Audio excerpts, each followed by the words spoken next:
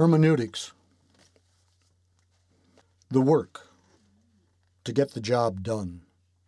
In the absence of light, from Orphic nox to pseudo-Dionysian darkness, to see clearly.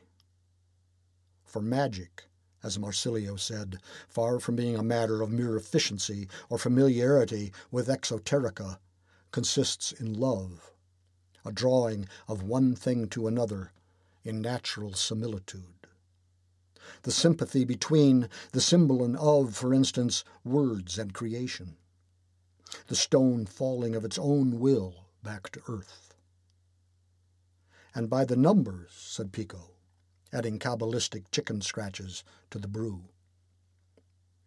Thus Giordano, who called himself the Nolan, a legend in his own mind, instructing those with eyes to see to paint their walls and ceilings with Mappamundi figures, turning habitations into mnemonic devices, in order to remember the way back. For unlike Dante's angels, men have memory, will, and hope, that the very stones and statues may speak again in the fury of love the secret names of God. And Campanella, the last in that line of heretic Dominicans, insisting Copernicus, in part at least, though wholly for the wrong reasons, was right.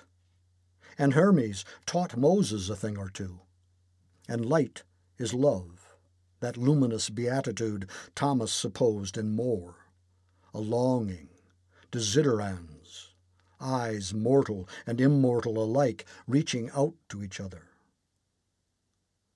Escaped the stake, but not the rack, pincers, and screw.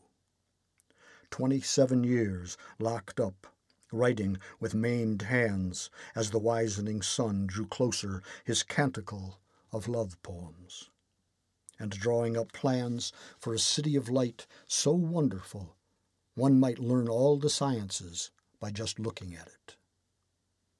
Caught red-handed and red-faced, he confessed the conspiracy that would have crowned him philosopher king of the Spanish toe, but never recanted the charge that their most sainted brother turned the study of language from spirit to letter, making Aristotle into a mere grammarian, setting the doctors dancing on the heads of pins, inserted into abstract specimens, looking for ontological solace in parts of speech, their hearts set against the living, sentient, actual world, where an English Adam, born of ironmongers, to a faith in things wound up and set free, was about to show how pins, manipulated at a distance by means of an invisible hand, could be transmuted efficiently from base metals into cheap commodities by a practical, though less sympathetic magic, using women and men unlikely in the simple division of their labor